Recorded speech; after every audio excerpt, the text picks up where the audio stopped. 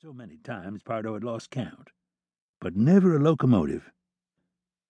Yet Richard had told Pardo about the payload, even suggested the place to pull off the robbery, and the Army major had never led them astray yet.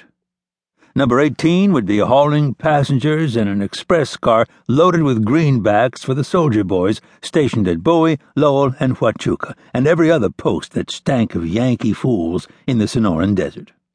She would come charging around that blind curve, and the boys would jerk the rail loose, sending the locomotive and her cars crashing down the embankment, likely killing everyone on board, and thus making it easy for Ma and the boys to collect the strong boxes full of money.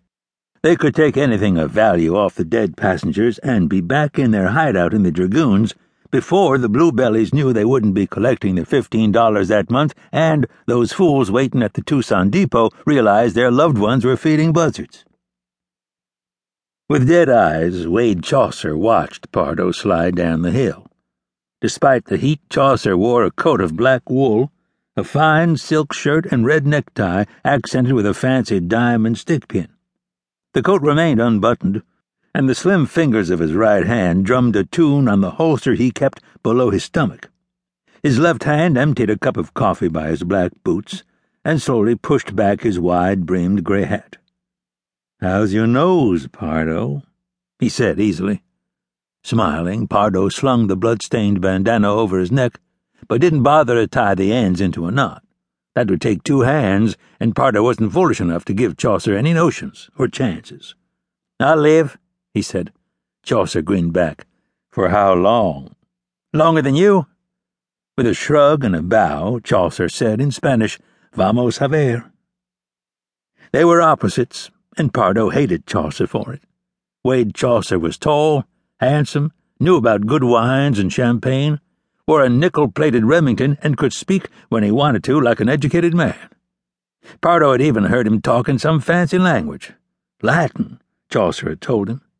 Ma had never got around to teaching Jim Pardo how to read, probably because she couldn't read or write herself, though she often pretended to. Pardo couldn't make 5'4" with 2-inch heels on his boots, and he dressed like some saddle tramp with an old coat that was beaten and scarred but well used. So Chaucer and Pardo despised each other but needed each other, at least for now. Pardo pointed a short finger at the small fire a few yards away underneath the outcropping of rock, a blackened coffee pot on the coals. "Your idea?" Chaucer's reply came as a shrug, but the gangly man with the rough beard squatting next to the fire answered for him. "We rode hard, boss man. Ain't ate nothing since day 4 yesterday.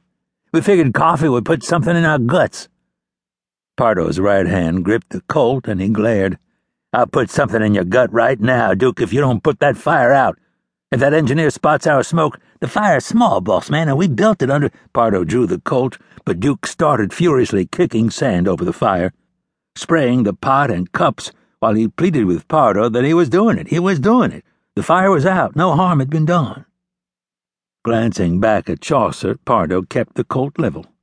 The black-clad gunman merely smiled and rose easily. "Train isn't here, Pardo." "It'll be here. Major Richard said—" "What if it doesn't come? Then you can help Duke build another fire and make another pot of coffee." "Where's Lacey?" Chaucer looked up the hill. Pardo shoved the short-barreled .44-40 into the holster. "That's Mrs. Pardo to you, pal." "So you keep reminding me." The flash of white light caught his eye, and Pardo was moving past Chaucer and Duke, stepping up a series of rocks. He saw the sunlight reflecting off his mother's Winchester. "Train's coming, boys," Pardo said, his smile widening again, and he whipped off his sweat-stained hat and waved it at the lookouts, turning, moving quickly. "Duke, you sure those ropes are tied good?" "Yes, boss man." "They'd better be. Soledad." 2 wiry Mexicans in buckskins appearing out of nowhere suddenly slid down the hill. "You and your brother know what to do, amigo?" Pardo asked. "Si," the older one with the salt-and-pepper mustache and goatee answered. "Then do it. Come on, Chaucer." Running now, sniffing, Pardo climbed back up the hill, kicking dust and gravel at Chaucer, who was coming up right behind him. Three Fingers Lacey had found a bottle where he had left her, but she quickly corked it and dropped the rye in the brush beside her. "The train?"